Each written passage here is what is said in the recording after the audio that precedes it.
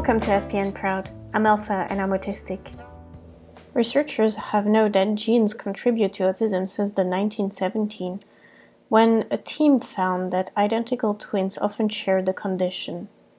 Since then, scientists have been racking up potential genetic culprits in autism, a process that DNA decoding technologies have accelerated in the past decade.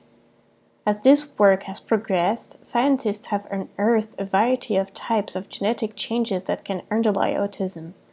The more scientists dig into DNA, the more intricate its contribution to autism seems to be. Since the first autism twin study in 1977, several teams have compared autism rates in twins and shown that autism is highly heritable. When one identical twin has autism, there is about an 80% chance that the other twin has it too. The corresponding rate for fraternal twins is around 40%. Thank you so much for listening and see you next time.